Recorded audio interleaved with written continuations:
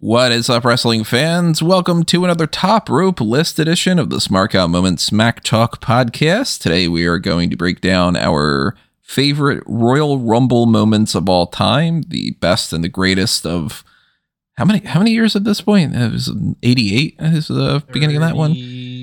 5? A lot of years and many matches and hundreds upon hundreds of people that have been in the matches and crazy moments all around. So we got a lot we got to be sifting through for our lists. And if you don't know who we are and who, is going to be saying our favorites and stuff, I'm Tony Mango, joined as always by Callum Wiggins. Hello. And Robert E. Felice. Hello. And of course, as we tell you our top 10 favorites, one by one as we go along here, we also want to know your top 10 list. So drop your thoughts in the comments section below. While you're doing that on YouTube, then click on all the happy little buttons so you can see that help us out, like the like button and the share button. Double check that you are subscribed to ring that notification bell, because we got a couple more pay-per-views coming up pretty soon. And we'll, of course, be going live for our post show and doing the webcam thing that we've been doing. It seems like we've worked out that system pretty well, so I'm going to keep that going forward. And, you got super chats and stuff going on there, so by all means, join us on that every time that you can. Also, click on the join button that you can see there. Get access to the same stuff as the Patreon. If you go to patreon.com/smarkoutmoment, you'll see the Pick Your Poison tier, the Darkcast tier, even the $1 a month tier. All that stuff is the same over on the channel membership on YouTube. The only benefit is on the YouTube side of it. You get the video portion of it, so that's what I usually try to recommend more.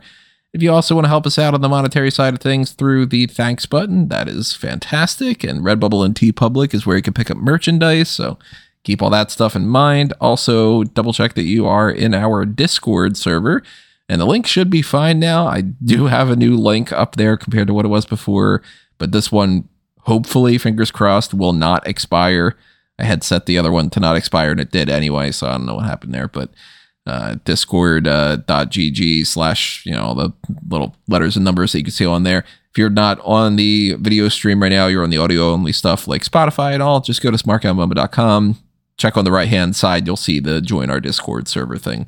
It's pretty easy to find that over there. But let's get into this top rope list thing. Now, of course, we have to specify with any kind of favorites list. This is completely subjective of our favorites, and we're not going to be doing the debate style one for this, where we do the more Mount Rushmore, consensus agreement thing. Some top rope lists lend themselves to that when we start saying, the greatest Intercontinental Champion of all time. Then we can kind of debate, hey, Gunther deserves to be up there because he's beaten a lot of people and he's held it longer. Oh, hey, I like this one better, blah, blah, blah. When we're getting into favorites, we kind of can't tell somebody that they like something more. I'm not going to be like, hey, Rob, you liked Edge's return better than the way that he and Christian stared off each other. And I'm not going to, tell Callum that he doesn't like the eliminations from this Royal Rumble compared to the other one or whatever. But we're probably going to have some crossover things here. So one other thing that I have to mention, if you've never checked out the Top Rope List before, is that we've got our little rest hold kind of thing that we've got going on, where if somebody mentions, let's say that they have, for their number 10, because we go bottom to top, number 10, if we've got like, I don't know, Matt Striker going, you never know at number 10, and somebody else has that at number 4, so it's pretty high up, then they might say, yeah, put a hold on that one, and come back to that a little bit later, discuss it higher towards the top. And if somebody doesn't have anything on the list at all, then they're free to just talk about it right then, and it'll make more sense as we go along here. It's actually pretty simple. But keep in mind, we do want to know your takes on our takes as well, so while we give our thoughts and stuff, let us know if you think that we're absolutely crazy, or if you go, man, I would have put that at number 3 instead of number 1, whatever it might be. So do either you guys want to start off? You want me to start off at number 10? I'll start off with number 10, because my number 10 is going to be something that none of you have. And I'm going to preface this by saying it's not even a great Royal Rumble, but when I think of the history of Royal Rumble, I just appreciate the realism of this, and that's Yokozuna is the most realistic Royal Rumble winner of all time.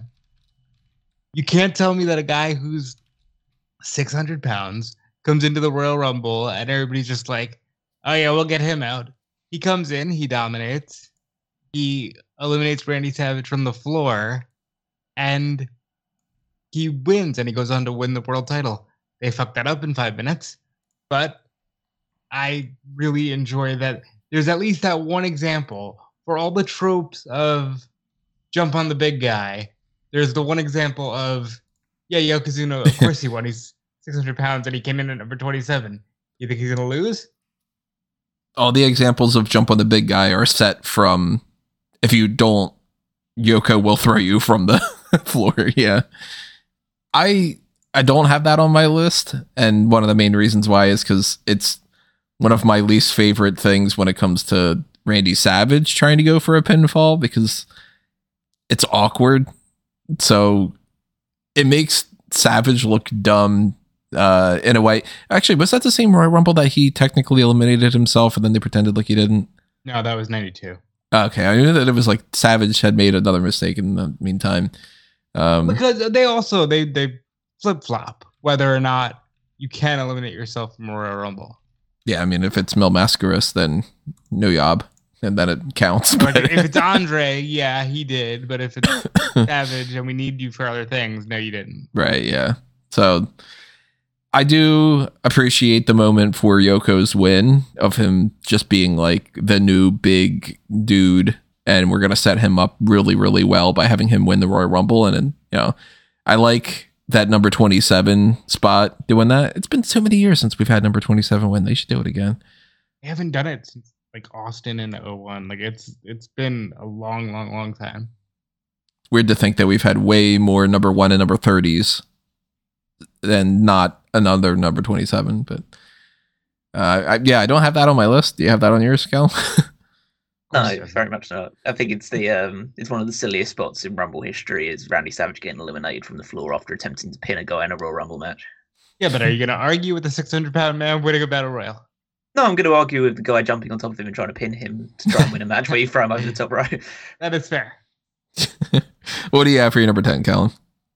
One that I'm pretty certain that neither of you will have as well. Going to the Royal Rumble from 2002 for this one, which is the Hurricane tries to choke slam Stone Cold Steve Austin and Triple H. That is tremendous. This, I think, is my favorite funny spot in Rumble history. It's just they do through the 2002 Rumble, for those that haven't seen it or haven't seen it recently, they do the recreation of the Stone Cold 97 spot where he just comes in, cleans house, eliminates loads of people really quickly. He's like sitting on the turnbuckle waiting for people to come out so he can beat the crap out of them and throw them out. Triple H makes his big return after his really long-term quadricep injury. He comes out, does his full entrance and gets into it with Austin. And then I believe the very next guy to come out is the Hurricane. I can't remember the exact order around. I know there's some other people involved at this point in time that were just thrown out immediately as well. But the Hurricane comes out, and this is he's only been the Hurricane for a few months at this point, I think. So he's still very much like established as a comedy guy, but not super established as a character yet. So he just comes out, confronts Triple H and Stone Cold. I think he's still even wearing his cape at this point. And he just goes, he grabs them with a goozle on both of them. They both just stare at him. They stare at each other. He looks at both of them. His eyes get very worried and big and all terrified. And they throw him over the top with his cape just flying over his head as he goes over. And yeah, it's one of those like, okay, you obviously are going to make no impact to this Rumble. You've got no chance of winning, but you made yourself memorable. So I really enjoyed that. Not on my list, but it's inspired me already to potentially expand my list. And I don't know if I'm going to do this on a Darkcast or whatever, but I might end up creating a separate list of like my top 10 Royal Rumble eliminators, my top 10 favorite funny moments, kind of a thing. And that's definitely a funny moment on there. There's so many funny moments in the Royal Rumbles that, like, after having so many of them, it's hard to remember those. I didn't remember that one off the top of my head, and I did this basically off the top of my head, but that's definitely a great moment. Anytime Hurricane's in the Royal Rumble, it's been funny. It hasn't been in many. Yeah, he hasn't been in many, I don't think. I think realistically, the most recent one was like 3 years ago or so. in a guest spot role. But I think that I might be wrong. I think this was his only Royal Rumble as a full-time person before he became Gregory Helms. I think this might be his only Rumble as the Hurricane when he was full-time. Let's see here. I might have that stat somewhere in my. So I can't remember him in the 2003 one, or it definitely wasn't in 2004 because we watched that recently. He wasn't in it. And then 2005. He's already doing the turn. Oh no. No, 2006. He's Gregory Helms. 2005, but I think that he's injured at that point, so I don't think he'd be in. So he's only been in 6 Royal Rumbles. He's been in 02, 04, 05. It wasn't 04. I must have gone. 04, he lasted 19 seconds. Oh, okay. That's right. So 02, 04, 05, 07, and then 2018, and then 2021. He has a grand total of, over the course of 6 Royal Rumbles, a grand total of 10 minutes and 7 seconds. That's better than I expected. Yeah, it's not the worst on the list. That means in one Rumble he lasted more than a minute. So he his longest time was 6 minutes and 50 seconds in 07. So that's probably like when he was like a cruiserweight champion or something. Yeah, that was Gregory Helms. And that was Gregory Helms. Yeah, he was a little more serious at that point. Yeah, I have them all merged. It's just Hurricane Helms on there. No need to separate them the same as Kane and Isaac Yankem and all. You guys might have this on your list, but my number 10 is Maven eliminating The Undertaker. Nope, thought about it though. No, I did put that one on, but it's from the same Rumble, so. Yeah, 2002. It's an awesome moment for multiple different reasons. And then there's also 2 things that I don't like about it. That's why I have it low enough to be number 10. It's great for the surprise factor. You know, I mean, who expected Undertaker? I wasn't even watching at that time, but like I certainly would never have expected Undertaker to get eliminated by somebody like Maven. Tough Enough needed some kind of legitimacy, and that's a cool way to like, hey, the Tough Enough guy eliminated the Undertaker of all people. That's pretty awesome. And it's just a great moment as far as like anything can happen in the Royal Rumble. Bad part about it is that they track then afterward. Undertaker completely buries the shit out of Maven and just, destroys him after that. But that's probably the reason why I didn't want to include it on this list, even though the moment of him eliminating the Undertaker is cool. It's both the fact that he was completely just destroyed and almost had liberties taken with him because he had a exposed chair shot to the head and all this other stuff involved. It was paying his dues, sir. Yeah. Those chair shots. Now, this is the type of thing that I say, like, there's the caveat to it. I don't like that I know now how bad those chair shots are. Yeah. Because if you pretend like they're fine, that's so cool. But then, of course, now we know about CTA and stuff. Back then, it's like, that's a bitchin' spot. And then when you go, oh, that leads to brain damage, I don't want to see them do that anymore. But at the time, it's like, yeah, man, he's really smacking the hell out of him with that cool chair spot. But yeah, I don't like how they switch out from the Royal Rumble and just show him get wrecked afterward. I think that the better alternative would have been Undertaker doesn't do that thing afterward, or maybe he just, it's as simple as like he choke slams him and tombstones him and whatever, and then maybe gets eliminated by somebody else later on in the Rumble, like a Mr. Perfect or something. But the moment itself, Maven just drop kicking Undertaker and him flipping around and just being stunned and the crowd popping like crazy, awesome elimination. One of my favorites of all time. I'll switch over and kind of, snake style this a little bit and do another Undertaker related thing for my number 9. And this is it's not a one moment. It's more of many minutes worth of stuff, but it all kind of clumps together to me. Undertaker coming out at number 30 in the 07 Royal Rumble. Yeah, you're gonna have to put a big pin in that. Okay, and all the elements that come around it, like rated RKO and all. Huge. All right, let me put Talk that, about that later. as a weight on that one. What do you got for number 9, Rob? You mentioned it earlier. Matt Stryker marks out and gets muzzled in 2011. I'm gonna write that down. As Max Stryker never knows. It's a hilarious moment because in 2010, Jim Ross starts going through some health issues and he's not on the call anymore. And Stryker, King, and Cole never got along. Never, ever, ever. But for context, this is 2011, and being a wrestling fan was still not very accepted on screen in the realm of wrestling. So when Booker T comes out and this guy's going, yes, yes, and he gets ready to do the spin-a-rooney and he's like, please do it, yeah. Like, they are absolutely obliterating him for just being so excited. You see this shit all the time now. Yeah, you got the footage of Mauro Ranallo flipping out, Michael Cole nowadays. Cole's they have like a camera on Cole so he can like mark out whenever John Cena shows up or whatever. And he's like screaming, "This is the mark out moment, bro. I'm marking out." It's the funniest thing in the world because if you're a big a fan as I was and you're watching Superstars so you can see, Trent Loretta wrestle or something later on, you'll hear Matt Stryker in the most subdued voice go, "Again, I apologize if I seem a little overexcited. I'm just a huge fan." So for me, this moment lives on forever because of that.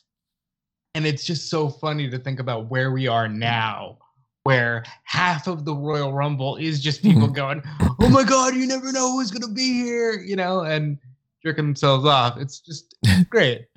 I really liked Matt Stryker in that role. I'm one of those apologists for that because to me that made it more fun. And I enjoy watching something like the Royal Rumble better if I'm around other people and we can all be like, "Oh my God, Diesel just came out. That's fucking cool." Or like, "What? That person got eliminated?" When it's all strict and it's all, buttoned up and you can't talk about it like you're a fan or whatever, it just takes some of the fun out. So I thought that was a really endearing moment. I hated that everybody crapped all over him after that. You never do know. He's right. Yeah, Matt Stryker's a tool. I mean, yes, yeah, absolutely 100% a tool, but I'd rather remember Matt Stryker marking out than remember who won that Royal Rumble. Which one was that? That's Del Rio. Fuck that one, yeah. That's the 40-man awful, I'll say they made it worse when they did it to 50 people and they did the Greatest Royal Rumble. None of the moments from that will be on this list, I pretty safely say. I don't have anything from the Greatest Royal Rumble on my top 10 now. No, I almost had the Titus O'Neil. Yeah. Oh, yeah. That's in my honorable mentions, yeah. The whole thing was stupid, but that made it funny. Yeah, that's in my honorable mentions, but the rest of it, nah. For the life of me, I can't remember who wins 2010, 2011, 2012, 2013, 2014. That stretch, like in my mind, I'm like, okay, I distinctly remember 2009 and Randy Orton. I distinctly remember 2015 because I was there. And, now we're going to have to call back to that with this year's fucking wrestling. But, hashtag we want Cody. The whole like Del Rio, Sheamus, the Batista win with God, what year was that with not Batista, the Edge win? That was 2010? 2010, yeah. Yeah. Like I can't remember what years those are. And if you say to me, like, name people who won a Royal Rumble, I'll be able to be like, yeah, Del Rio won one, but I couldn't tell you if it's 2011, 2012, 2013, because it just all blends into me. There's Edge, Del Rio, Sheamus, Cena, Batista. And then Roman. Then from Roman onwards. Yeah. What's your number 9, Callum? the start of a bit of a trend in terms of a certain person being brought up over and over and over again. But this is the first instance of it.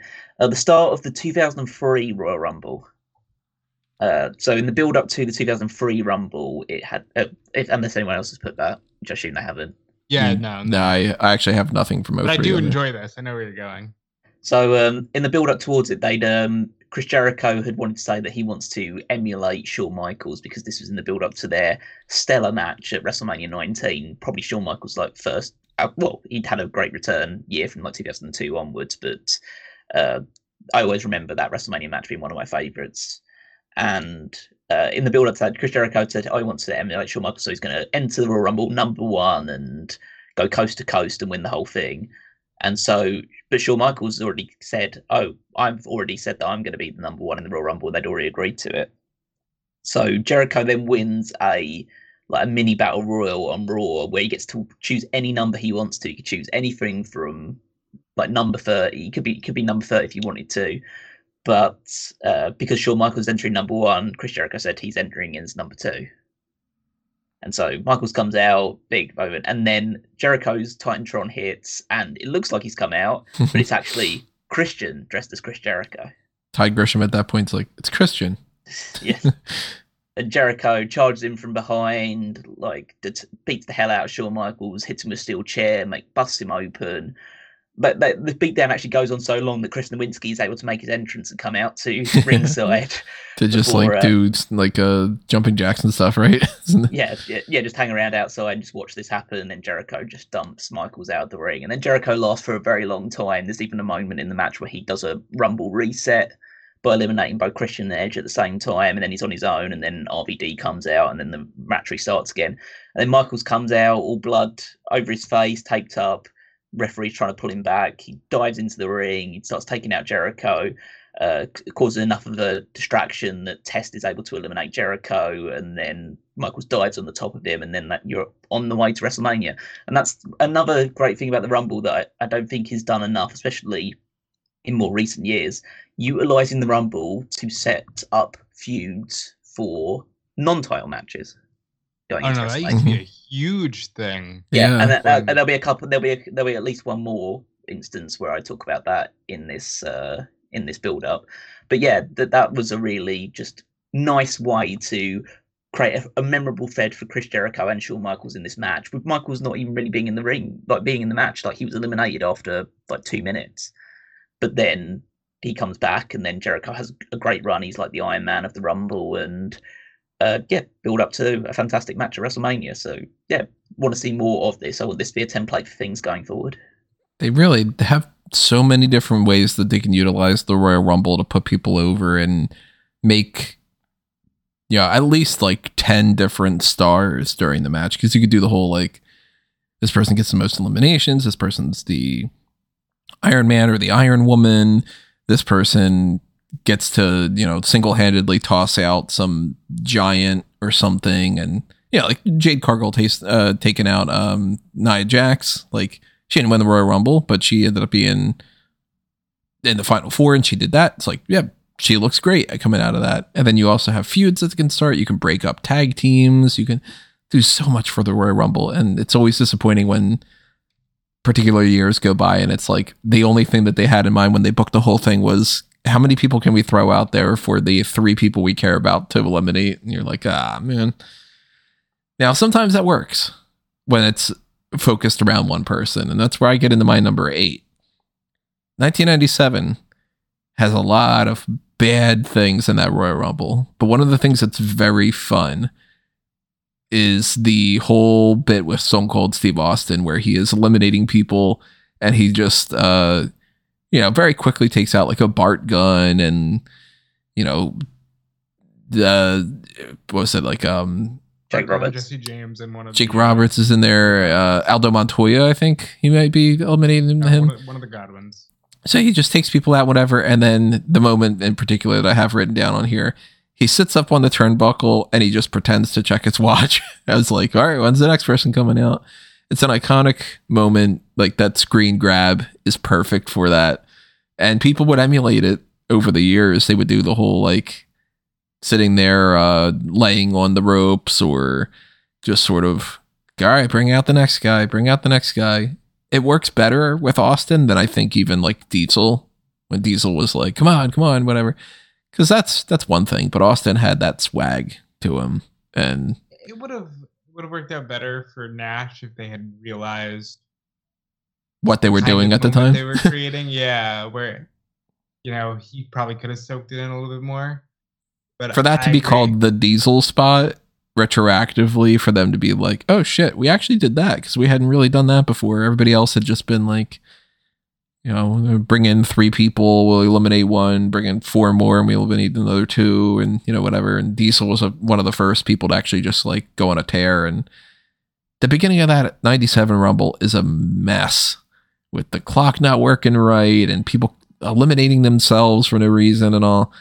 Fake Razor Ramon being in there. So when you get Austin saving it all by making it about him and being such a jerk, I love it. I've been rewatching a lot of 96, 97 TV lately, and I'll say history is far more kind to that time than the actual product. I'm sure that is a lot of garbage. Like, just today, Justin Hawk Bradshaw is going to go up against the Brooklyn Brawler or something. And you're like, fuck, I don't need to watch this. But again, at the time, you talk to 10-year-old me, and I'm just kind of like, hell yeah, man, I want everything. I'll get that Justin Hawk Bradshaw action figure. I don't know why I'm harping on Justin Hawk Bradshaw of all things. Oh, he deserves it. Yeah. But that moment was on my slightly extended list. When I had like my original 15 written out, that one was on it. Particularly the moment where Austin's sitting there, and then Bret Hart's music hits, and then his hand goes to his head, and he's just like terrified about it because they'd already had their epic match in '96. Obviously, this was the build up to their even more epic match at WrestleMania 13. But yeah, that whole Steve Austin taking all comers, and then Bret Hart comes in. That was a great moment. That is also on my extended list as well. It's iconic. It's really, and you think about it, knowing where they would go, the fact that he is so petrified of Bret, it feels so out of character for Austin. But at the time, he was just trying to be a heel. He wasn't thinking about, I'm going to be the coolest thing in the world. He just wanted to be a bad guy. And it works so well that it ends up just being one of those Jerry things. Lawler shit in between too. With he gets in there and he's out immediately because Bret cuts him over the rope. We're going to talk about it. Oh, good. Well, Robert Callum, number 8. Who wants to go? I'll go. The 3 Faces of Foley in 1998. We're going to put a pin in it. I thought so. Probably going to put a pin in mine as well. My number 8 is Edge Returns in 2020. Yeah, that's just gonna wait a while for that. I don't have that on my list, actually. That's a shame. Yeah, there's too many great moments. Like, sometimes you gotta make a call. I found it. We didn't talk about this beforehand. I found it quite hard actually to find like great Rumble moments. I'm gonna agree with Callum. I found it really hard to think about like great standout moments when you're tasked to do this. Oh, I had like easily like 30 something written down, and I wasn't even really like going through the list all that much, because I wrote down things that I thought were like very specific things, like the Titus Trips thing. And I think I'll say one that I don't think anybody's gonna have on there. Like, I think that Kai and Ty's elimination from 2000, where they keep showing it, God. like, that's hilarious that they just keep showing it. I mean, again, it's one of those things in retrospect I don't really like because of Jerry Lawler's commentary and saying that he's going to has to take Tucker to a Chinese hospital when they're Japanese. Oh, jeez. But and also they weren't eliminated because they weren't in the Rumble anyway. So that's they just got their asses kicked. Yeah, that's true. It's still a Royal Rumble moment, but like I have tons of moments like that written down. So to me, it was like, Edge Return, for instance, was just one of those like, it doesn't make the cut on a top 10, but it's there for like, if I expanded this into top 25, it probably would be like either number like 11 or 12 or something even. Yeah, I'd find it hard to 25 unless I started taking moments and matches from just Rumble pay-per-view rather than just. I asked Tony the same question. Yeah, I yeah. said, are we doing full pay-per-views? That's funny that Callum and I.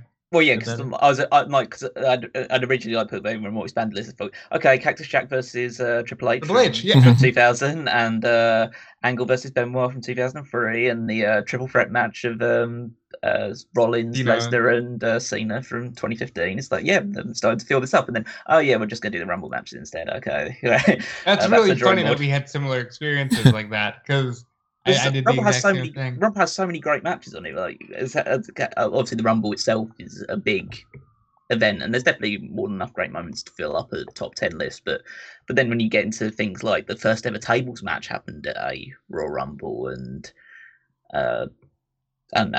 some just other interesting things that you could probably dig out from Rumble's Bob past. Holly gets the title match. Yeah, exactly. I know, that's crazy.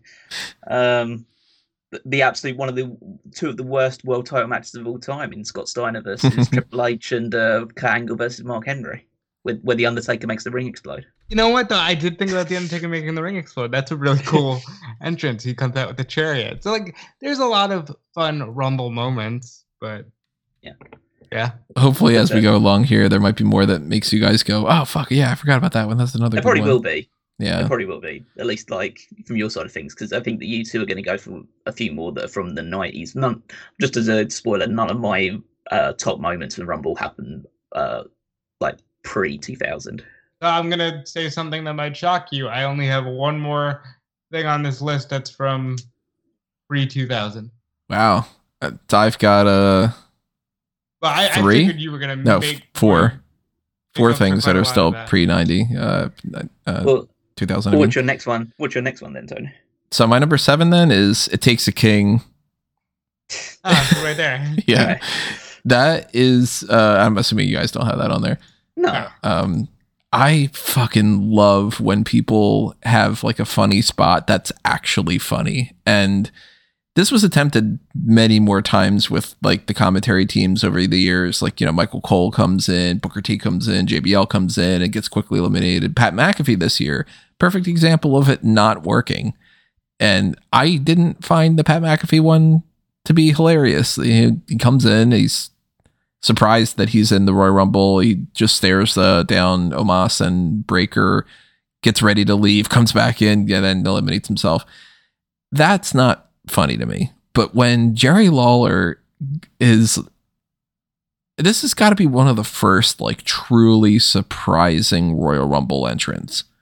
A couple in the past, 1980 something or whatever, 1990 something, like it might be like, oh man, wow, in 1990 the fucking Greg the Hammer Valentine's here and we didn't expect him. No, they weren't doing that in 1990. It wasn't really a thing as much, and their closest examples to that are like, Bastion Booger doesn't come out for that one Royal Rumble or whatever, but the commentator is going to be in the Royal Rumble, and Lawler's a wrestler, but it was still like, oh, he's going to leave the commentary booth to do that.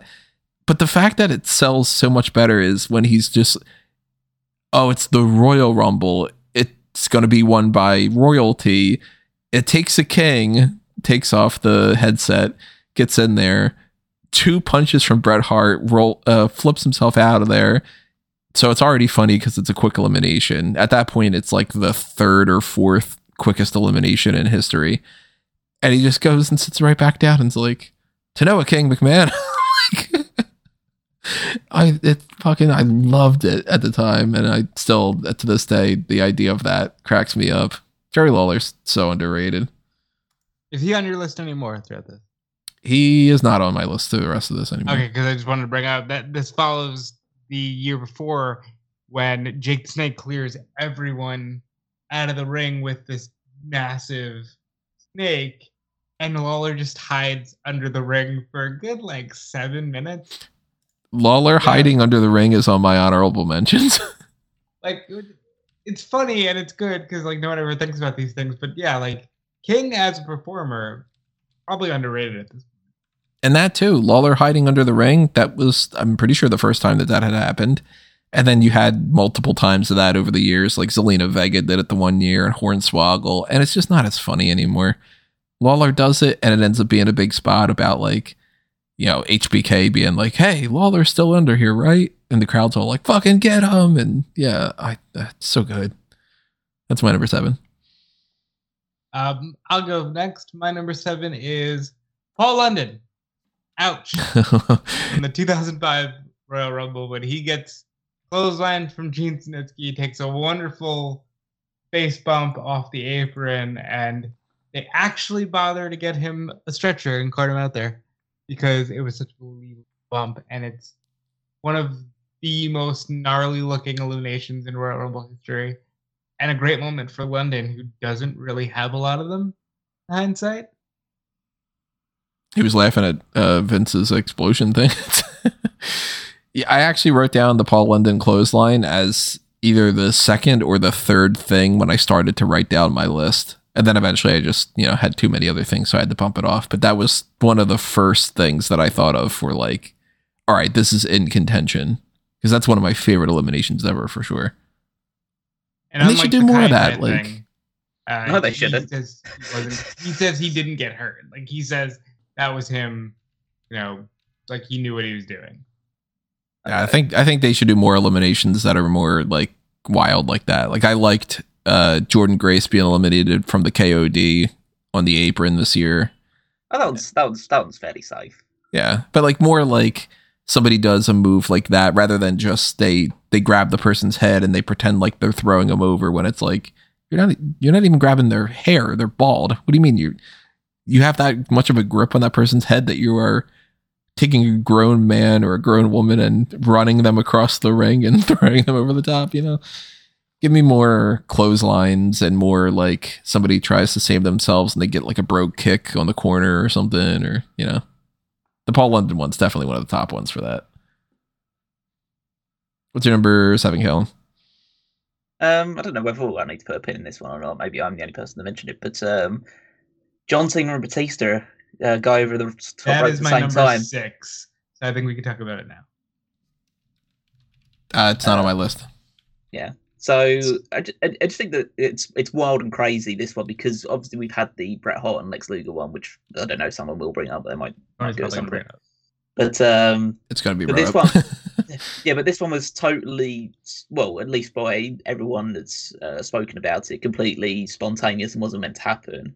Batista was just meant to throw John Cena over from the Batista bomb position over the top rope, but something goes wrong. They both go over at the exact same time. They land like hard on the mat, and then it's just a pure improvisation moment where they just like they're running into the ring, and one of them's putting their hand up saying "I won," and the SmackDown referee's holding up Cena's hand, and the Raw referees are holding up Batista's hand, and a very now recently shamed chairman comes down to the ring.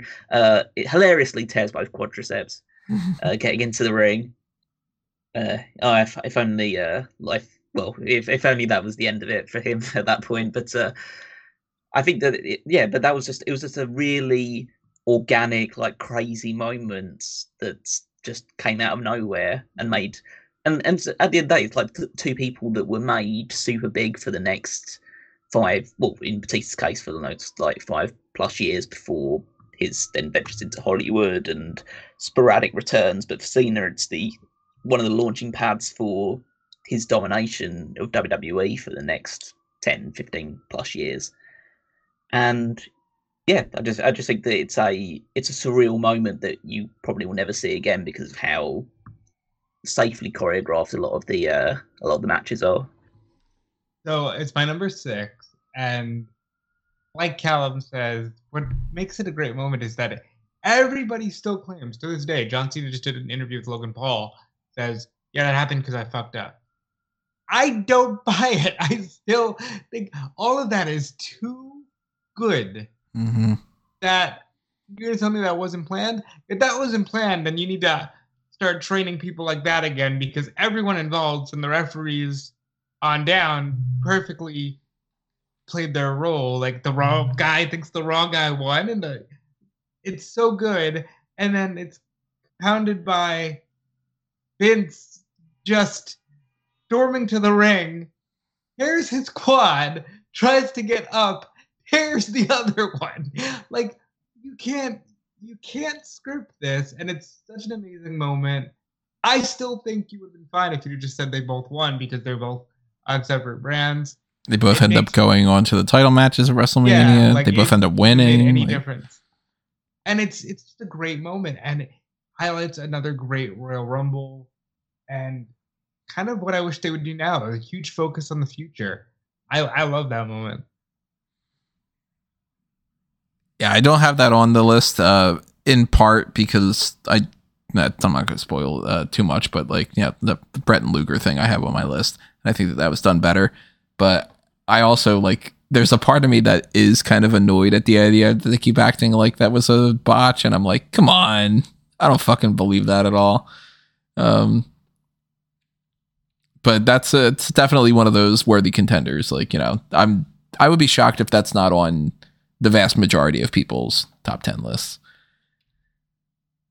So my number 6 it's a little bit of a cop-out answer. I don't know if this really could count this way, but I found it hard to split things up. It's Kofi Kingston's series of saving himself. And I kind of also lumped in Kacy Catanzaro saving herself in 2019. Now, technically, there is Naomi and there is Mandy Rose with the whole Otis thing. And there is, there's been, Kalani Jordan on an episode of NXT saved herself from a battle royal and whatever.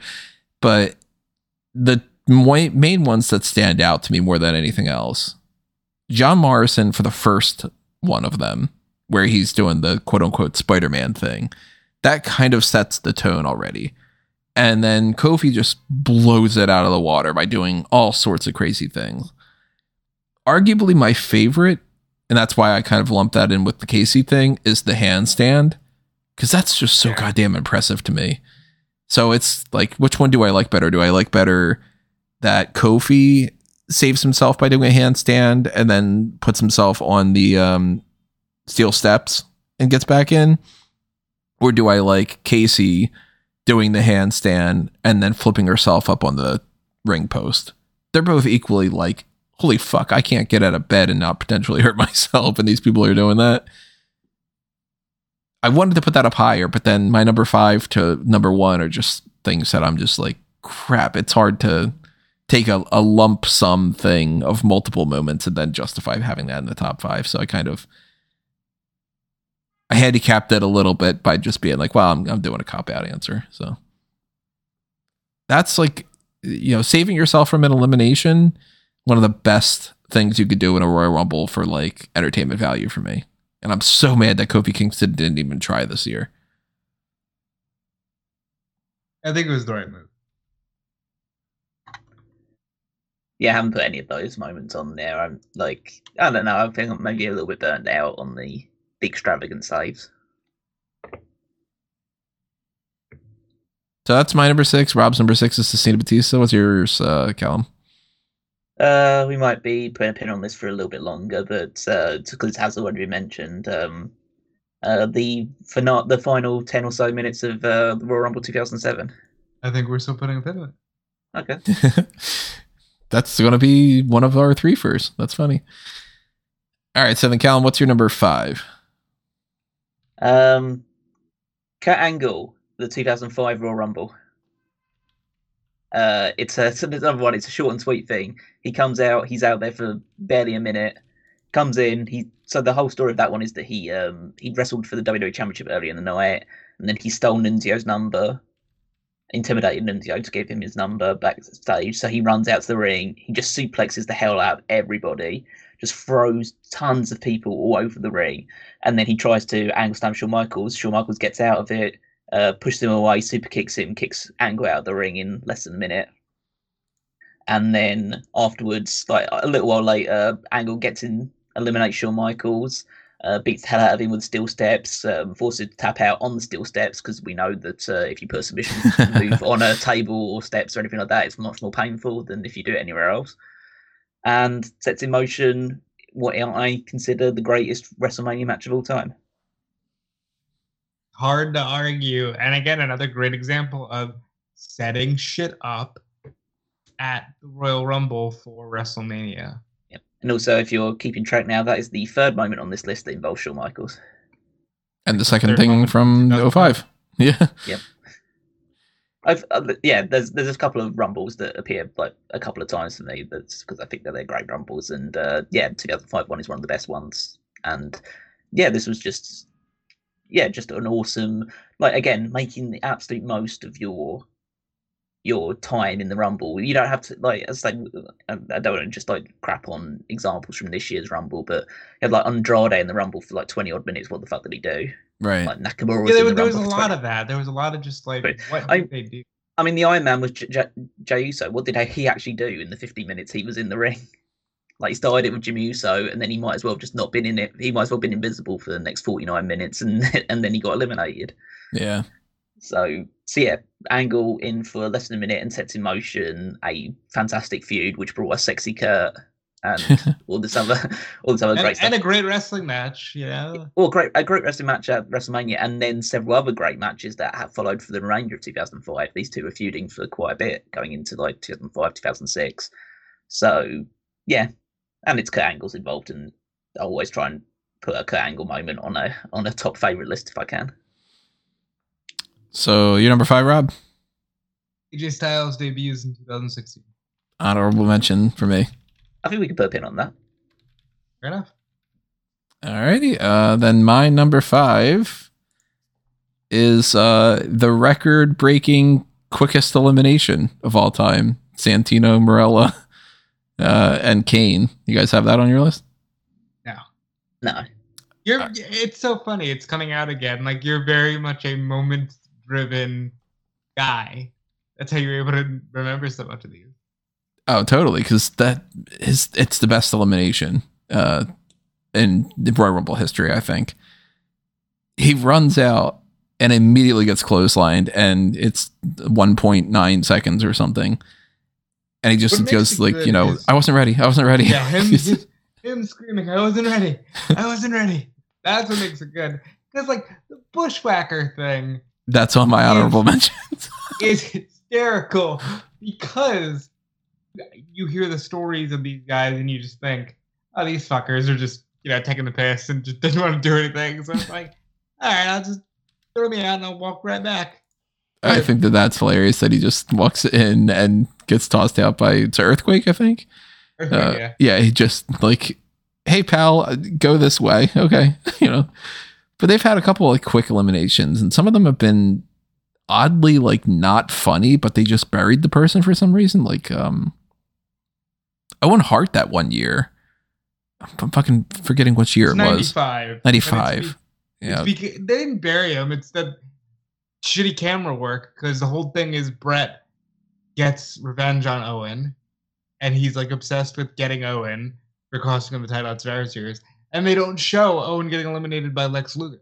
Yeah, it's just really poorly done. But when you have the camera set up and you have it perfectly executed the way that they do, for him to come in and go right out like that, I wonder how many times they had to rehearse that. They didn't. You don't think they did at all? That was just them being ridiculous. I highly doubt they were rehearsing these battle royals the way they do now. Well, a moment like that, I would think that they would, because look at what happened with Titus O'Neil. 2015 comes around, and then they try to do it, and it ends up being a total botch. You just hit the nail on the head. They try to do it. Yeah, they rehearsed it, and they fucked it up because they were trying to do it right. This one was just... This one feels spontaneous. Yeah, it's two professionals that have been doing it for years and years at this point. And Morella, who's just a comedy master in ring, is just able to do it effectively just because he's that good. And Kane was just in the right place in the right time, because Kane is, was also, I've been doing this for like about 15 years at this point in his career. So I think that there were two professionals said, "Hey, I've got an idea for a spot, and then we'll just do it. Yeah. Don't have to even try it." Imagine how poor of a spot it is when you just put people that aren't as good in comparison, and then you see what happens. But you see it all the time. All due respect to the people performing it out, but you see it all the time now. Mm-hmm.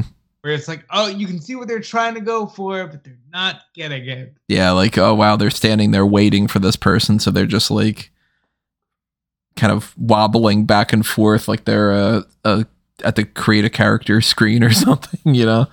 But Santino and Kane, they pull it off, and it's never going to be matched or exceeded, I think. I don't think anybody's going to be able to pull off quicker than that.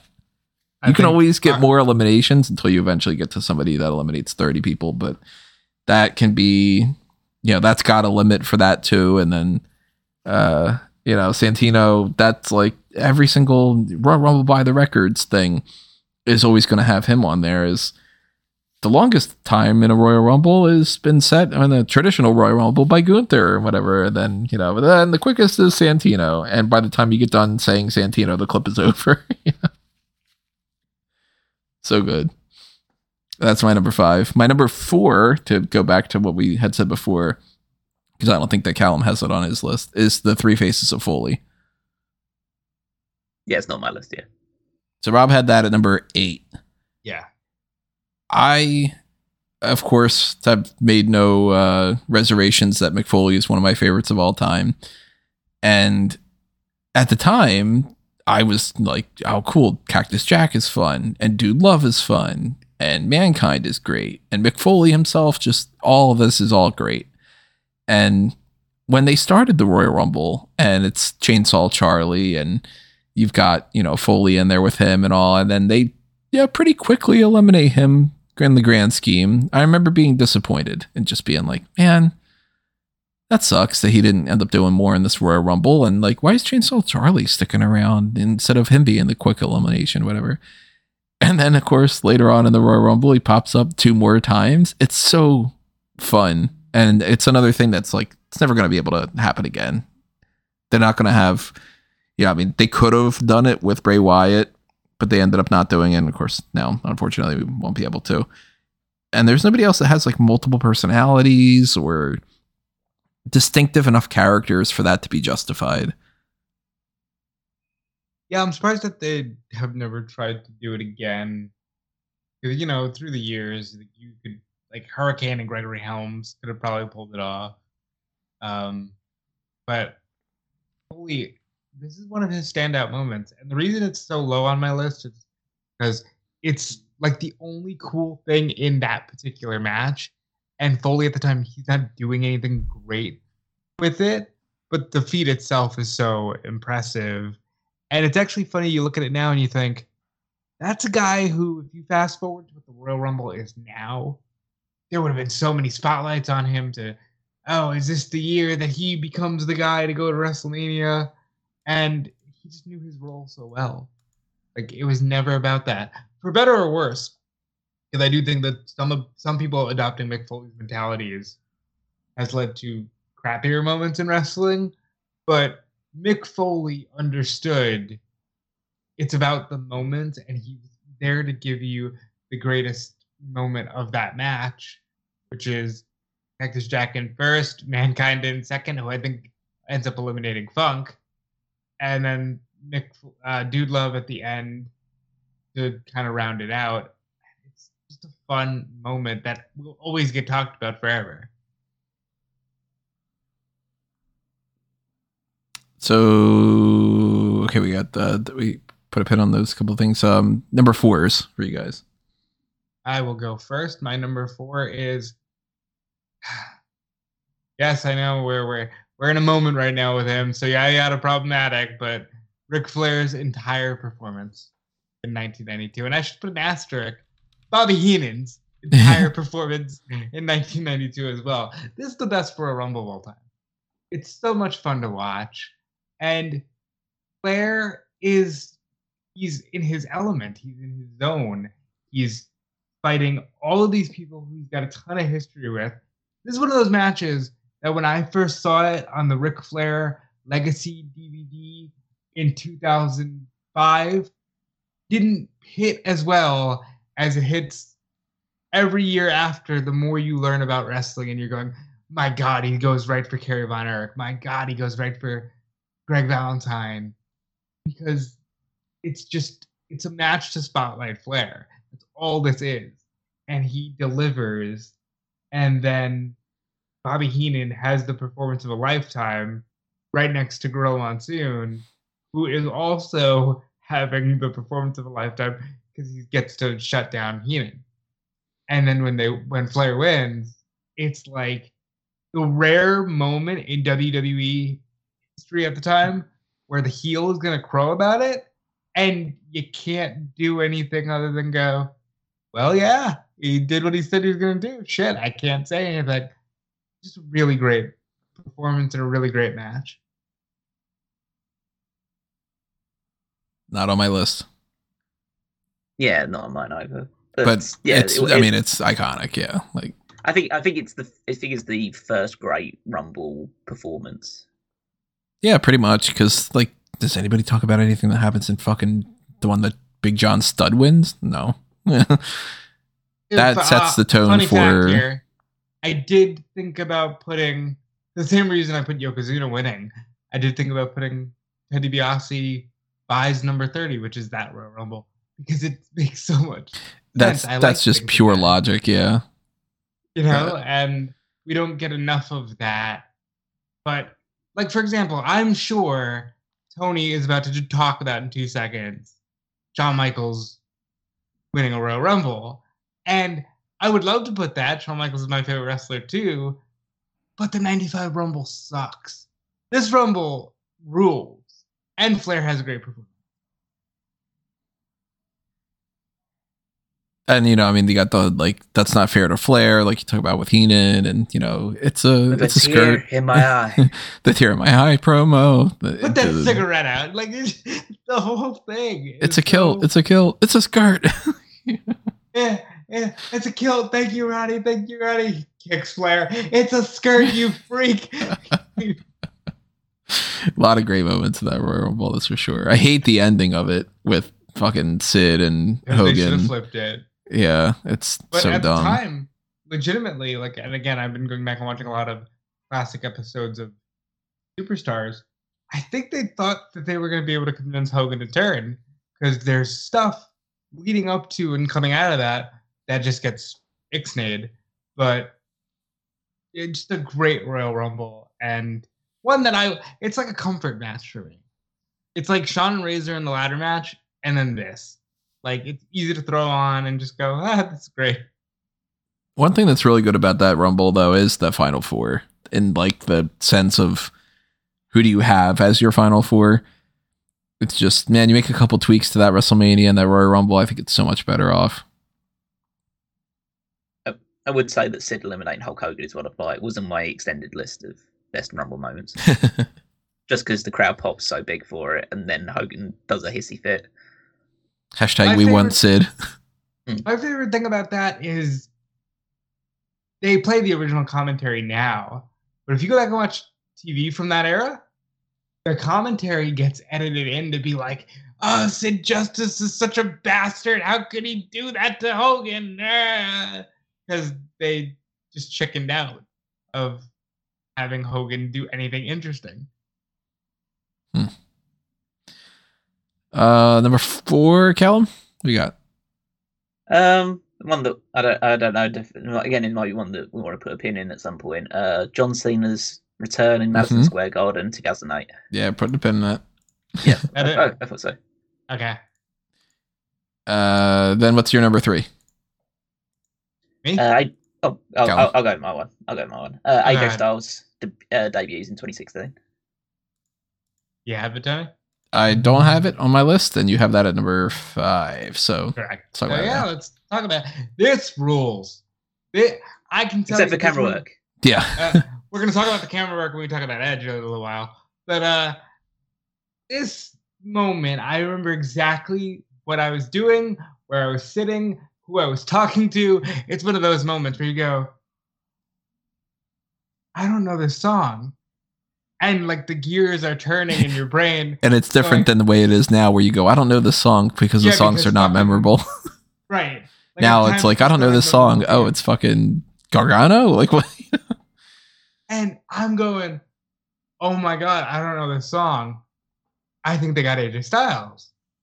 And then when you hear the crowd pop and just you see him come out, it's just like the coolest thing, because that had never been done before. Of like, holy shit, this guy, who it's laughable now, he's going on his 9th year in the company. But you never thought WWE would take AJ Styles. Like, you just never thought that they would. And he comes in at number 3 in the Rumble. And for the moment, you're thinking, this guy's going to win he could win the championship if they really want to go with him. And it's such a cool moment.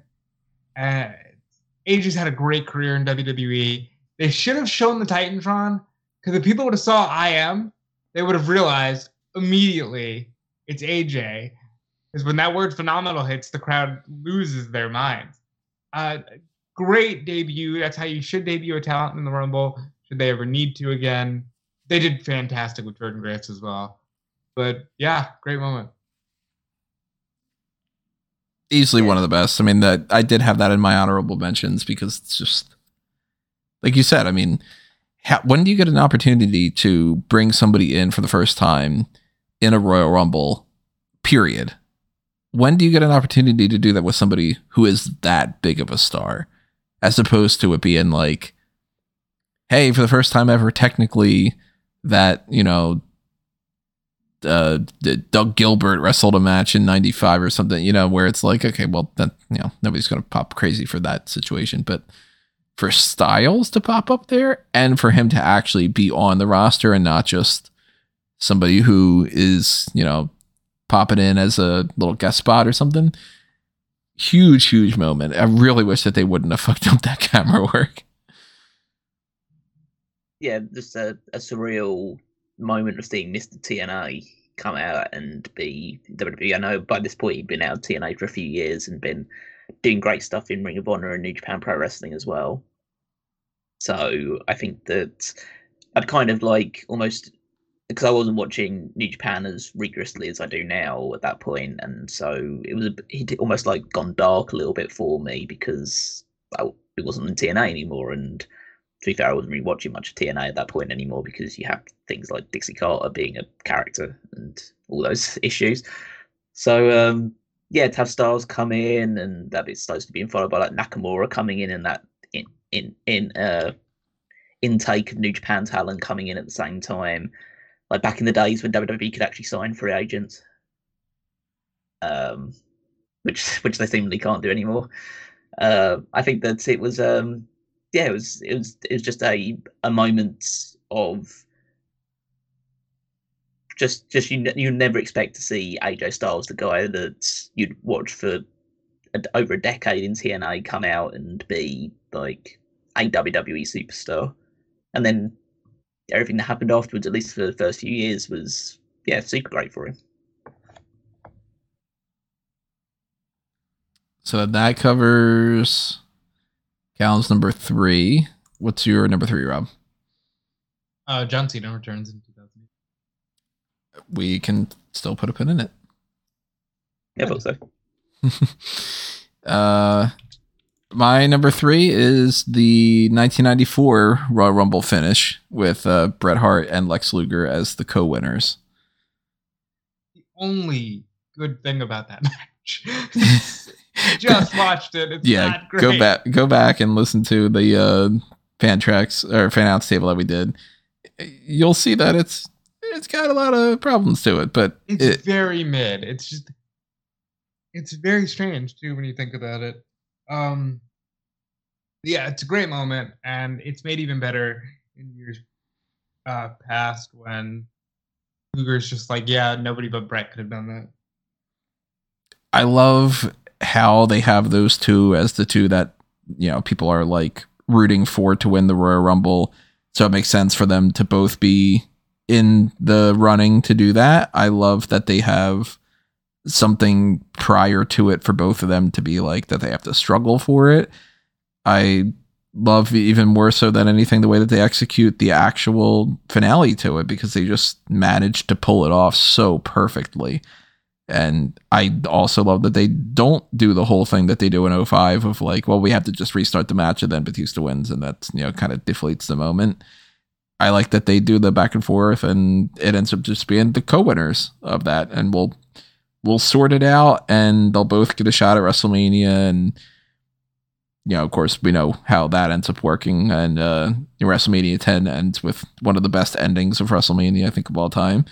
So that's I know what you're referring to specifically, but that is a stretch. I think Brett winning that belt from Yoko and then everybody celebrating and Owen being all pissy about it. I think it's legit one of the best endings of Mania ever. It's an iconic shot and it's perfect for that era. I get what you're going for. I would hope beyond hope that WrestleMania 40 continues the trend of, you got WrestleMania 10 ends with that like super happy big celebration, great moment. The right champion is the right champion. WrestleMania 20 ends with redacted. It's problematic now, but it was Eddie and Chris Benoit and the big celebration and all. WrestleMania 30 ends with the big celebration of the right champion with Daniel Bryan. Can we get the Cody one? Can we get everybody holding up Cody and doing that? We'll talk about it more on Friday. I don't even know if I want to. Yeah. Not on your list, I would assume. No, because it happens pre 2000. Yeah. All right. So your number twos. Who's got the Undertaker and 07?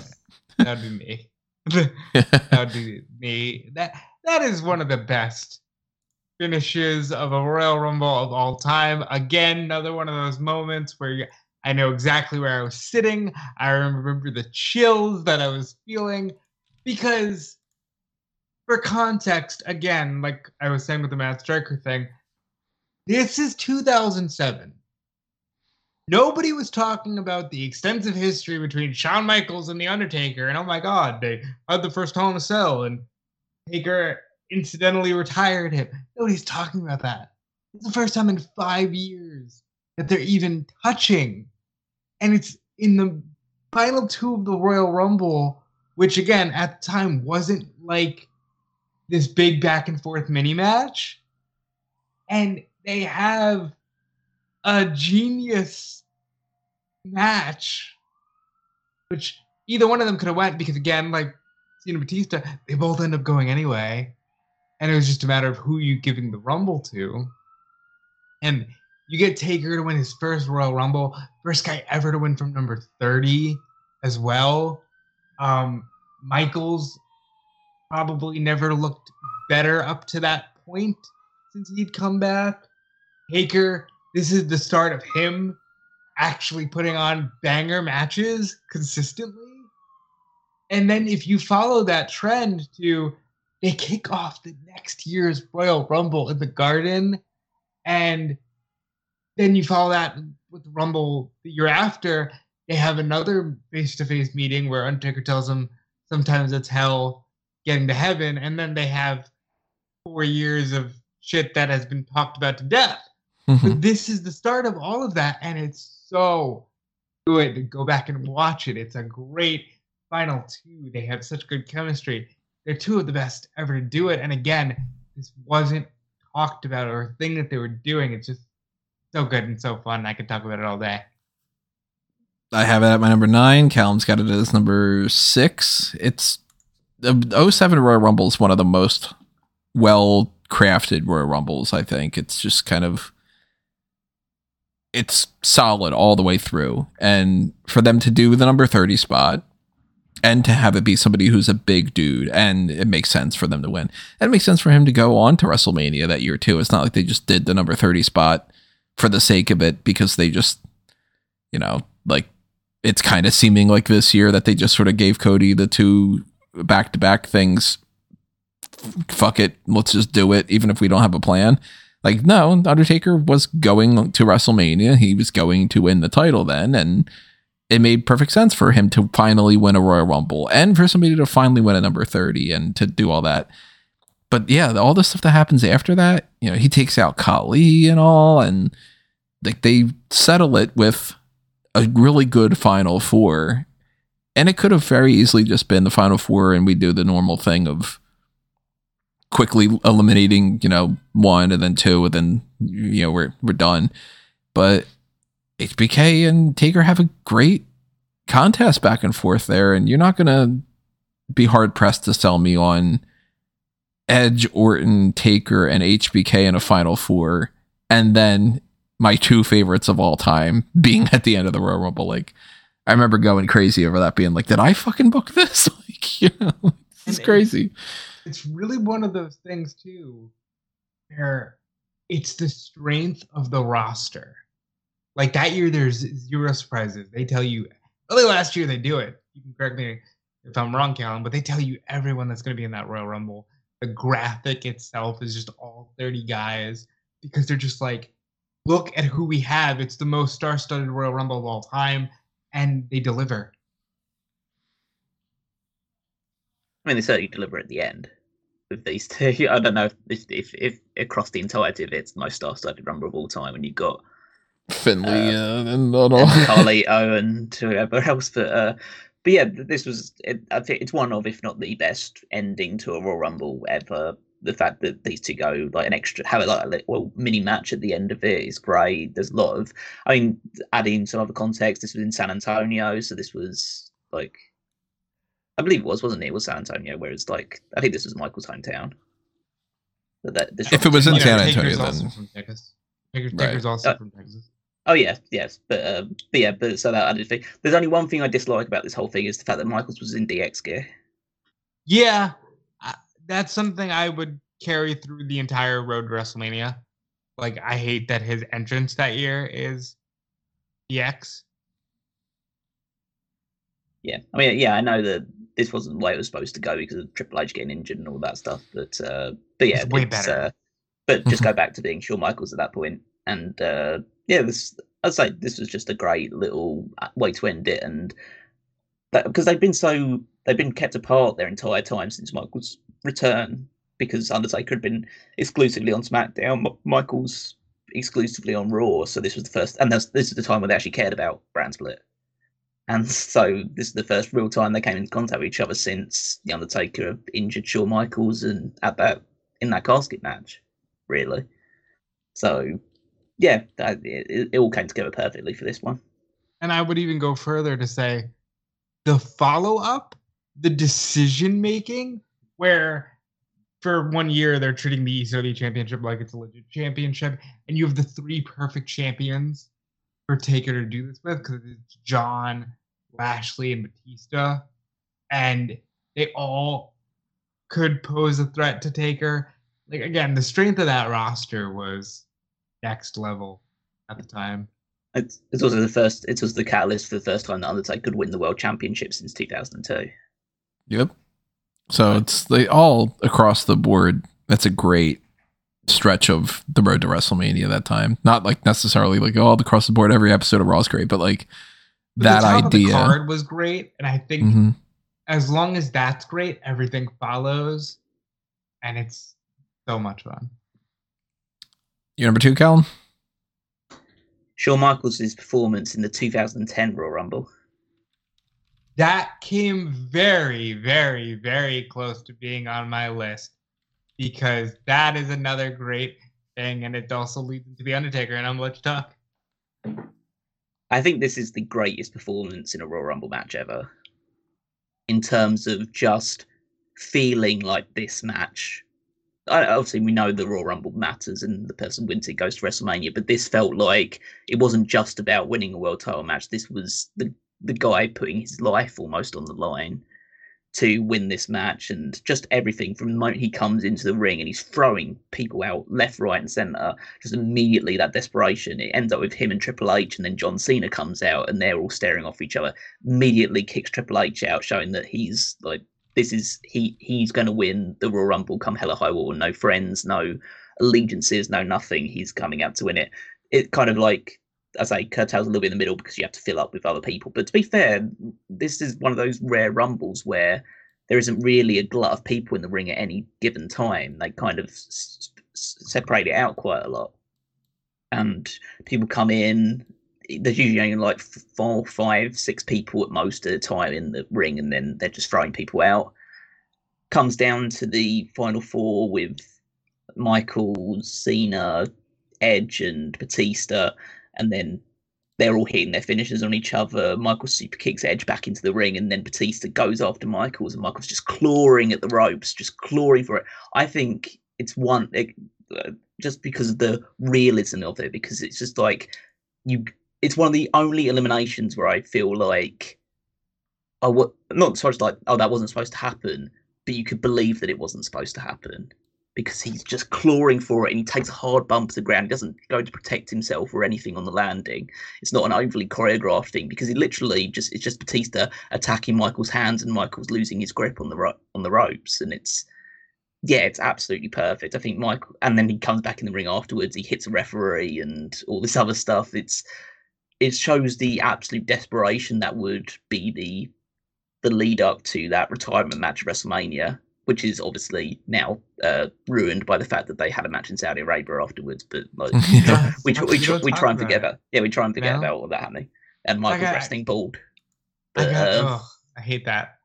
I gotta tell you though, great moments, great performance. Like you say, it encapsulates the importance of this match and how he was like, I need to win this. And we need more of this. We need more sloppy eliminations like that, where they're just like, they're so exhausted, and Batista's just sort of moving his hands and just happens to catch Michaels where he slips. And the immediate just like, oh, I'm not going to fight The Undertaker. Now what the hell am I going to do? I think what we're learning here is that Shawn Michaels is also making a case for Mr. Royal Rumble. Yeah, very much. Because it's so good. And that's the kind of thing that I wish was being taught to NXT superstars. Because when I think of Michaels, this is what I think of. Nobody made the performance of it all matter more. And yeah, what an amazing performance. I remember being so disappointed. Of course, like, I was happy that Edge returned later on, and that, but like, I remember being so mad that like HBK didn't end up winning that one. So that transitions me into my number 2, Shawn Michaels, 1995. The Royal Rumble sucks. I'm not going to deny that. 95 has like shit people in it. It's super fast, but the two things as far as like Royal Rumble moments and favorite moments and all, if we're talking best Royal Rumbles, yeah, I'm not going to put 95 in there whatsoever. That's on the list of one of the worst Royal Rumbles. But moments, Shawn Michaels wins from number 1. And he also at the same time sets up the super important both feet have to hit the floor rule, to the point that it's, the Shawn Michaels rule. Up until then, it was just like, okay, well, you're out and you're out. And there wasn't anybody even trying to do anything like that. Then it turns into people being able to do things like skinning the cat. It turns into people, which I still always think that it's funny that that's the term that we use for that, but whatever. It turns into the Kofi Kingston stuff, Casey Catanzaro, Naomi, John Morrison, people that have like Kairi Sane this year, like, or, the amount of times that we've had even like the situation with The Rock in 2000, where it was like, okay, technically he might have had his feet hit first, and then that's controversial, and 05 with the Cena stuff. And, it was like a little bit of that with 94, the year prior, with, whose feet touched the floor first, but there wasn't a debate about both feet or anything. It was just who got eliminated, quote unquote. Shawn Michaels ends up pulling off a feat that nobody was able to do prior to that, and just shows how fucking athletic he was and all. And of course, yeah, it's a little bit of a sentimental pick when it comes to just, my favorite won the Royal Rumble. That's really cool. I think that he was probably supposed to skin the cat, and he just didn't get thrown over in a way that he could pull himself up in that way. But the shot of the 1 foot dangling, is a great image. And he really he sells it as like, it's like, he's almost, and he's like trying to swing it back up. And eventually gets that, and yeah, the crowd's all like, what the fuck's happening, you know?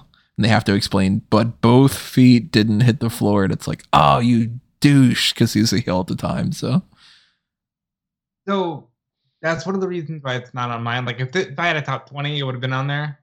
But follow through is very strange because the build to that WrestleMania for Shawn is like the most babyface build of all time, where all he does is win the Royal Rumble from the number one position like nobody else ever has before. And then the story is, hey, you accidentally kicked your partner 3 times. He's going to beat you up. Anyway, watch this match with this football player. Check out these hot chicks that are ringside. Yeah, so like a lot of that I don't like, but it's definitely iconic. I do wish, especially now that we've seen so many people go the distance, I do wish he had been one to do it in a better match. Mm-hmm. But it is one of the most iconic runs. So we know what Rob's number 1 is. We know what my number 1 is. But Callum's number 1 is a little bit of a mystery. What's yours number 1, Callum? Brock Lesnar destroys the field in the 2020 Royal Rumble and is eliminated by Drew McIntyre. I'm very close to being on my list as well. Listen, it was very close to my list too. Listen, it's a bad time to talk about Brock Lesnar and how great That's Brock why Lesnar is. I chose my battles with Flair, but I understand. And I totally understand that it's not a good time to talk about like the Brock Lesnar being a good guy, because he clearly isn't.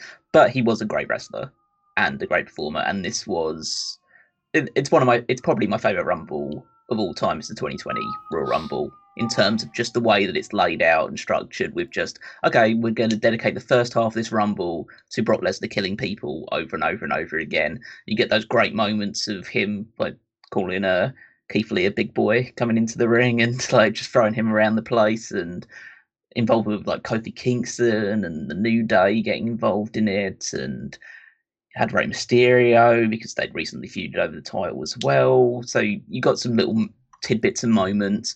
Got the MVP returns in this one.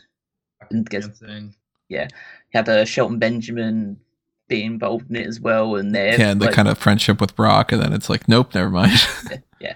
And so that all just kind of builds up to like, oh, okay, Lesnar's just going to, you'd get the feeling that Lesnar's just going to wipe out the whole field. He's the WWE champion and like just going to win the Rumble, and then he'll just choose whoever he's facing in WrestleMania. And then Drew McIntyre comes out. Well, first Ricochet comes out, and Ricochet hangs around for a little bit longer. Which and they've got their feud going on, yeah. Yeah. Well, I think this was the kickoff. No, this ends up leading to the feud, which was leads to that awful match. No, it had started prior to that, because Ricochet was mad at Lesnar heading into the Rumble. Okay. I don't remember exactly what had happened, but it was like something on like Raw or something, I think. Maybe he kicked him in the balls. I know Ricochet ends up kicking him in the balls here. Yes, yeah, Ricochet ends up, so Ricochet's out at the first round, then McIntyre comes out, and it's just literally like a kick in the balls from Ricochet to Lesnar that staggers him, and then McIntyre Claymore kicks him out of the ring. And then, okay, now you're off to the races to not the most fondly remembered WrestleMania of all time. You could have had to have it in front of nobody, but the fact that you've just established, okay, Lesnar's just been so dominant for so long, and he's been wiping out the entire field, and this guy's coming in and he's going to slay the beast. And I think to me, it's the greatest elimination of all time because of just the impact, the Claymore kick, and the fact that Lesnar just leaps out of the ring, just just goes straight over the top. He's like sitting down next to the announce table. We can't believe what just happened to him. McIntyre's going crazy, and then you build off of that with the Edge return as well, which obviously we'll talk about in a little bit more. But yeah, that this was a great first half of the Rumble, and then they do off it with other stuff following on from it. But yeah, I just think that it was such a great starting point for this Rumble. Something very unique, very different, with elements of things. We've had the instance of, we've mentioned before about the Austin stuff in '97, and the Diesel spot and Kane eliminating everybody, and but they've never done one for such a sustained amount of time. Mm-hmm. Involving so many different people coming in and out of the ring as well, and then it having the kind of like the perfect culmination of him just getting straight out eliminated without spoiling too much between these two, because we knew that these two would be fighting each other at WrestleMania. So it doesn't spoil too much because it's literally just one Claymore kick and he's done. So, yeah, as I thought this is a perfect build for their match at WrestleMania 36, which should have, well, if the world had cooperated, which would have been a bigger deal than it was. So many things would be so different now if everybody would have just fucking stayed inside. Like even stuff like Undertaker. Like Undertaker would have had a match with AJ. Mm-hmm. He would have had a real match. We could have gotten something different, maybe with like the Shayna and Becky and Asuka thing. We could have gotten WrestleMania. We would have gotten Edge and Randy in a 45-minute backstage brawl.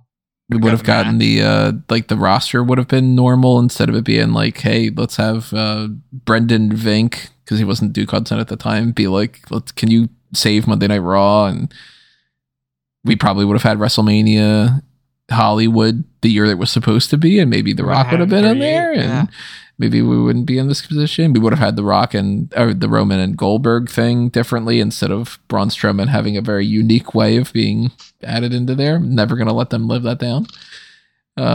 Yeah, fantastic 2020 Royal Rumble. It's super fun. And like you said, like we've had many people that have been eliminating people, but they've typically eliminated like 7, and it's been throughout, you know, there's four people in the ring or whatever. Never number 1 throws out number 2, number 3, number 4, number 5, number 6, number 7, number 8, and you're like, oh my god, this guy's gonna go up to number 29, and you know.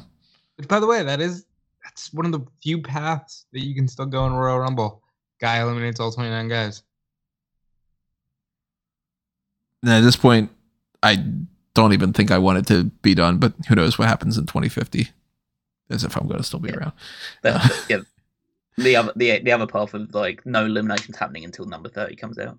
Yeah, that's another one that I'm surprised they haven't done yet. That would drive Caroline crazy.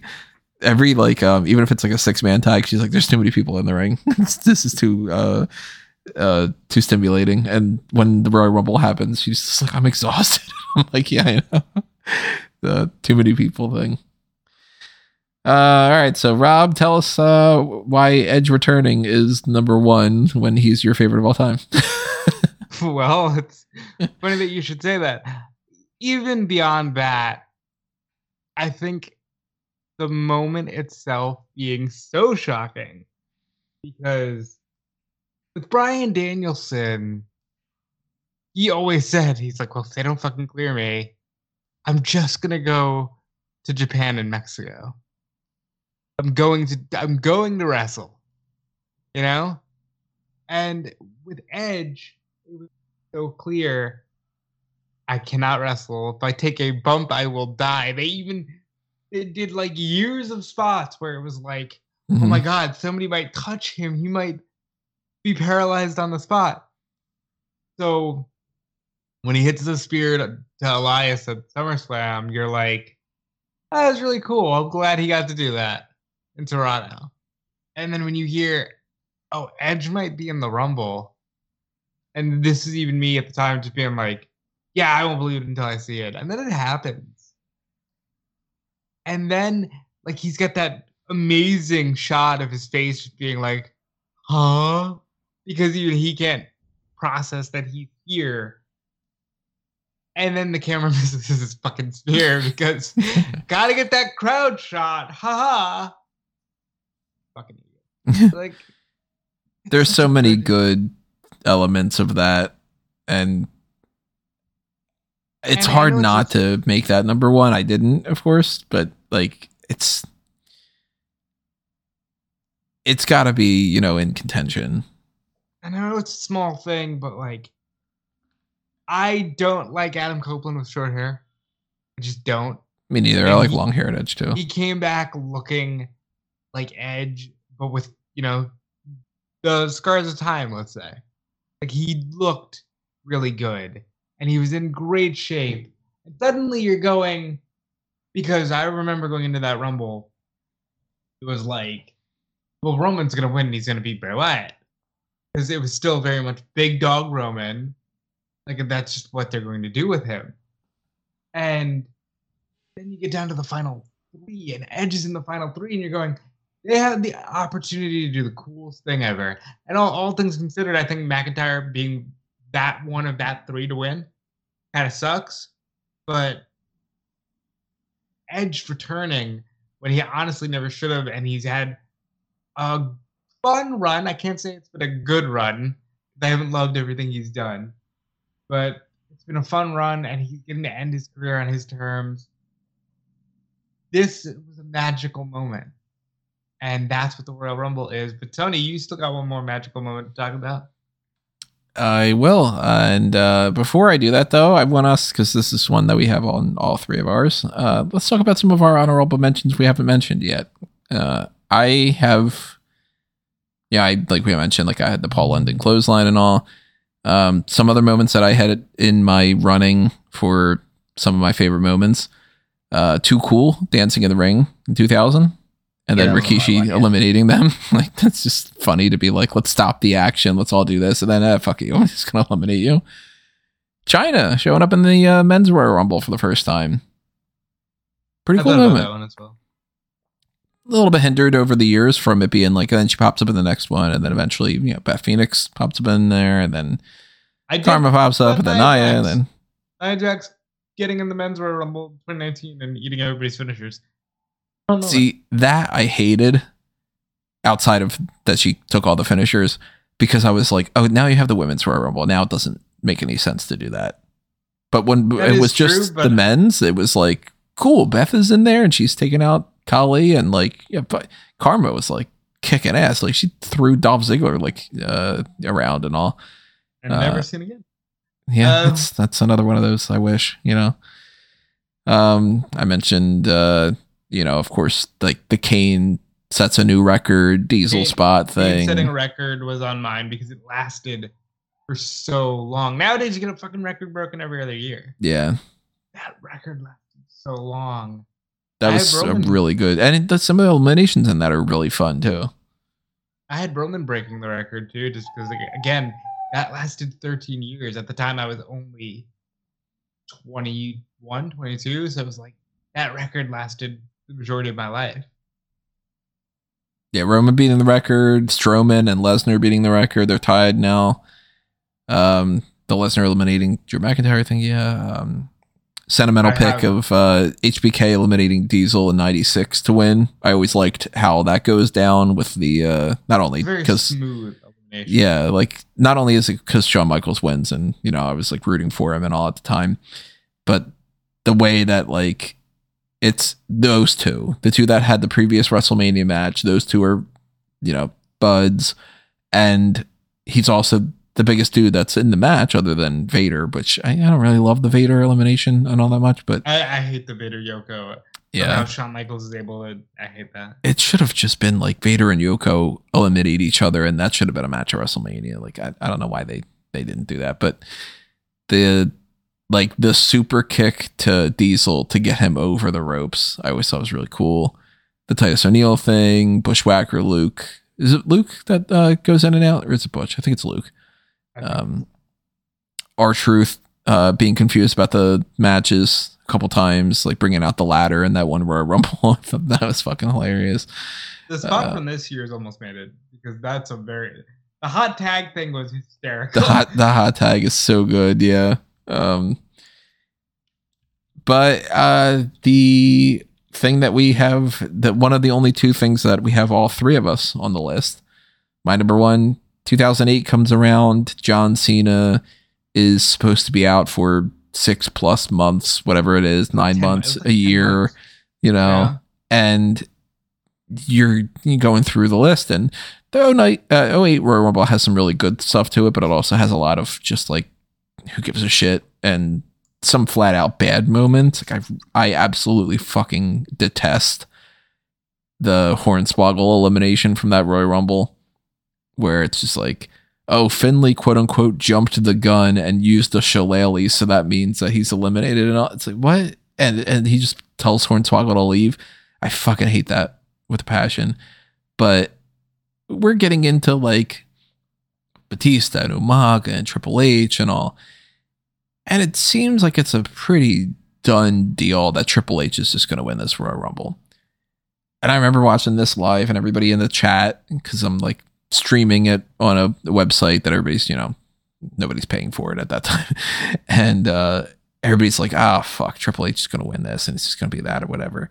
Number 30 comes around and we've already had our big surprise with Snuka, yada, yada, problematic, and Roddy Piper and all. And Mick Foley was in that one too. Mick Foley's in there. We've got take it or leave it, some good moments with some other people and stuff. And then number 30 hits and it's just Cena's music plays. And there's a split second of 3 different reactions. It's total silence, absolute crazy, like, that can't be Cena. Holy fuck, it is Cena. Of course, eventually they start going like, oh, wait, never mind, he's going to win, boo, whatever. But that was so incredibly shocking. Easily one of the most shocking things I've ever seen when it came to like pure fandom. Like, I did not see that coming and I'm excited and happy, as opposed to I didn't see that coming. What the fuck are they thinking?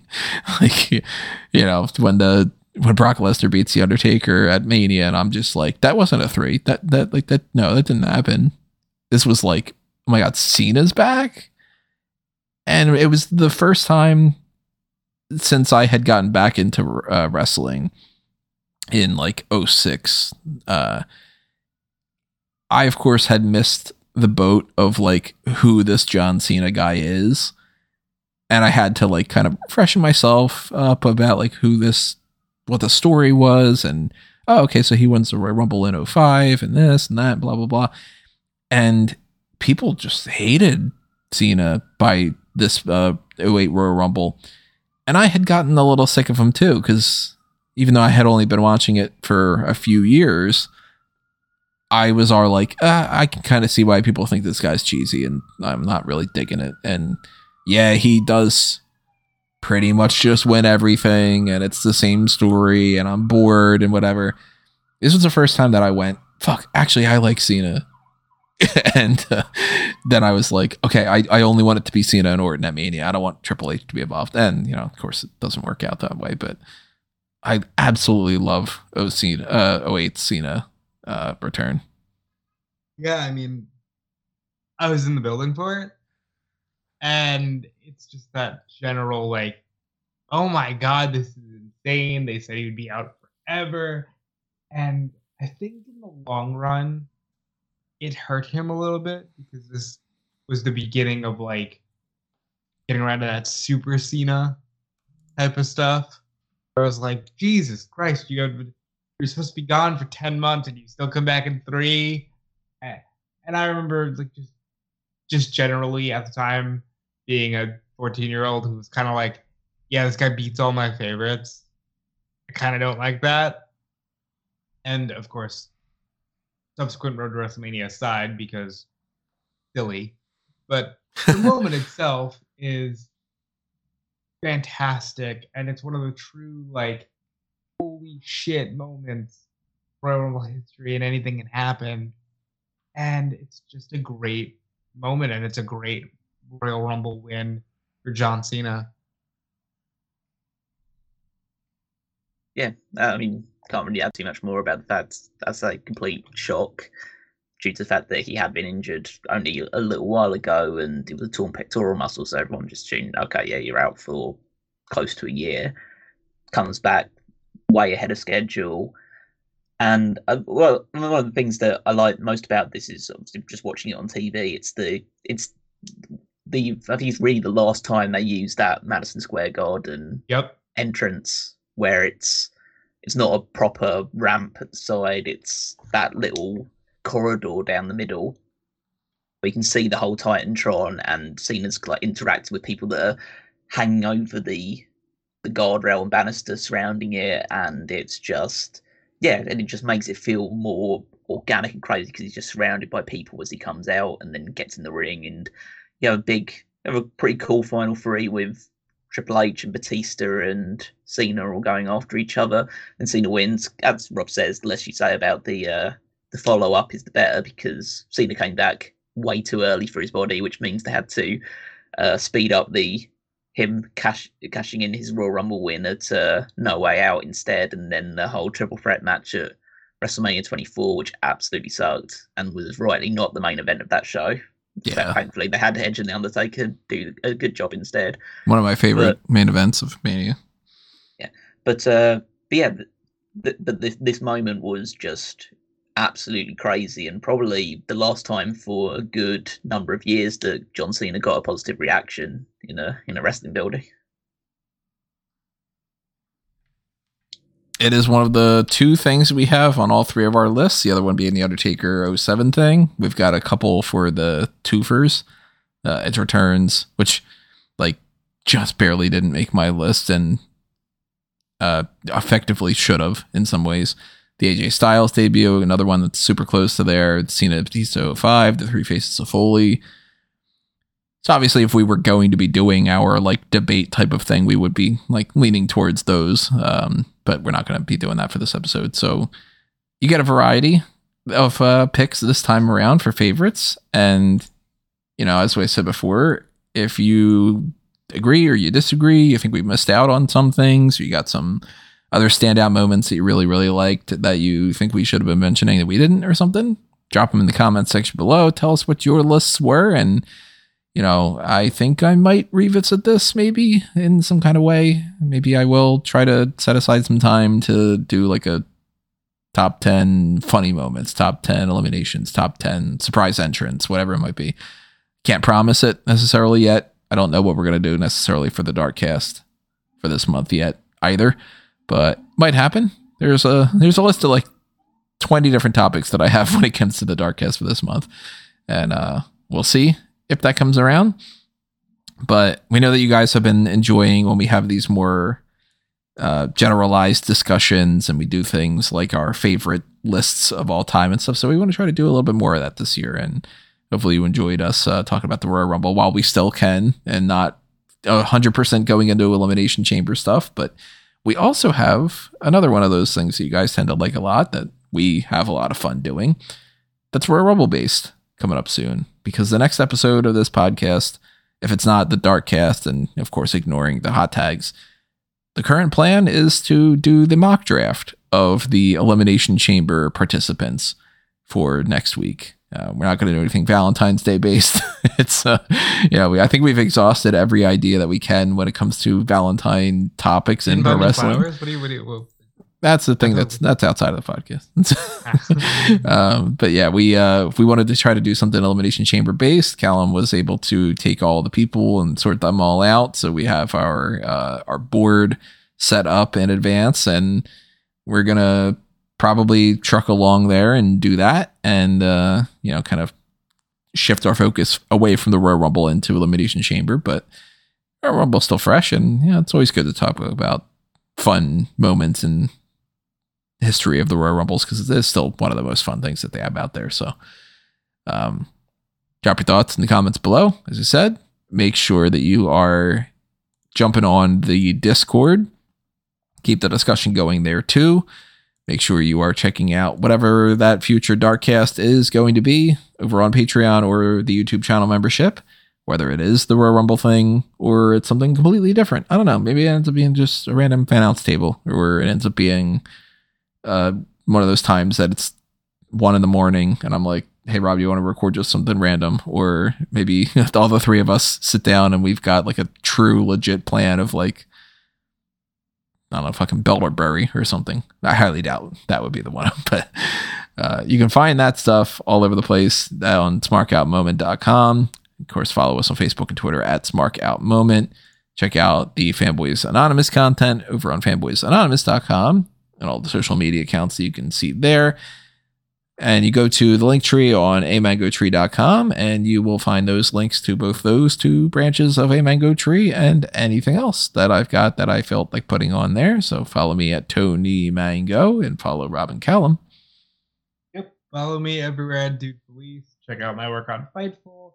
Check out Fightful Select as we gear up towards the busiest time in the world of wrestling, including a WrestleMania press conference tomorrow, which Sean Ross Sapp will be at.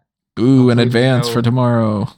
Hopefully we know by the time we're doing the hot tags. My only wish is that we know what the men's matches are for WrestleMania. We probably Yeah, follow me everywhere and check out what Calum has going on. So you can follow me on Twitter at Wigmeister14. Check out the power rankings every single week on smartcanona.com, where I'm ranking the WWE superstars based on their previous week's performances. Cody was number 1 last week. It's not going to be this week, I don't think. But, it'll be The Rock, yeah. The Rock's taking Cody's place as the number 1 of the power rankings as well. But yeah, find all that stuff. You can also check out the Fantasy League over at www.fantasyleague.com, or find it through Smart Cat Moments navigation. See how our teams are performing, who's picking up points, heading into up next Elimination Chamber, the final rest stop before WrestleMania. So yeah, make sure you're following along because it's heading into the home straight now. So we'll soon to find out who the winner of this season will be. And of course, any other updates of like trades or whatever, if they happen, we will fill you in on them after they do. That's kind of the can't do that beforehand. But hot tags coming up later on this week. We will talk about a variety of different topics that I already have written down. Muhammad Ali's in the 2K24 game. Dijak might be leaving. For some reason, people are sending death threats to Ava, even though, I get it. Hashtag we want Cody, but you're all fucking nuts if you do that. Surprise, wrestling fans took it too far. Yeah. We'll talk about this Scott D'Amore stuff. Camille, I guess, isn't getting signed because why fucking sign people anymore? I hate this company when they do that shit. But I still think that's very much why would I sign with this company right now? Maybe.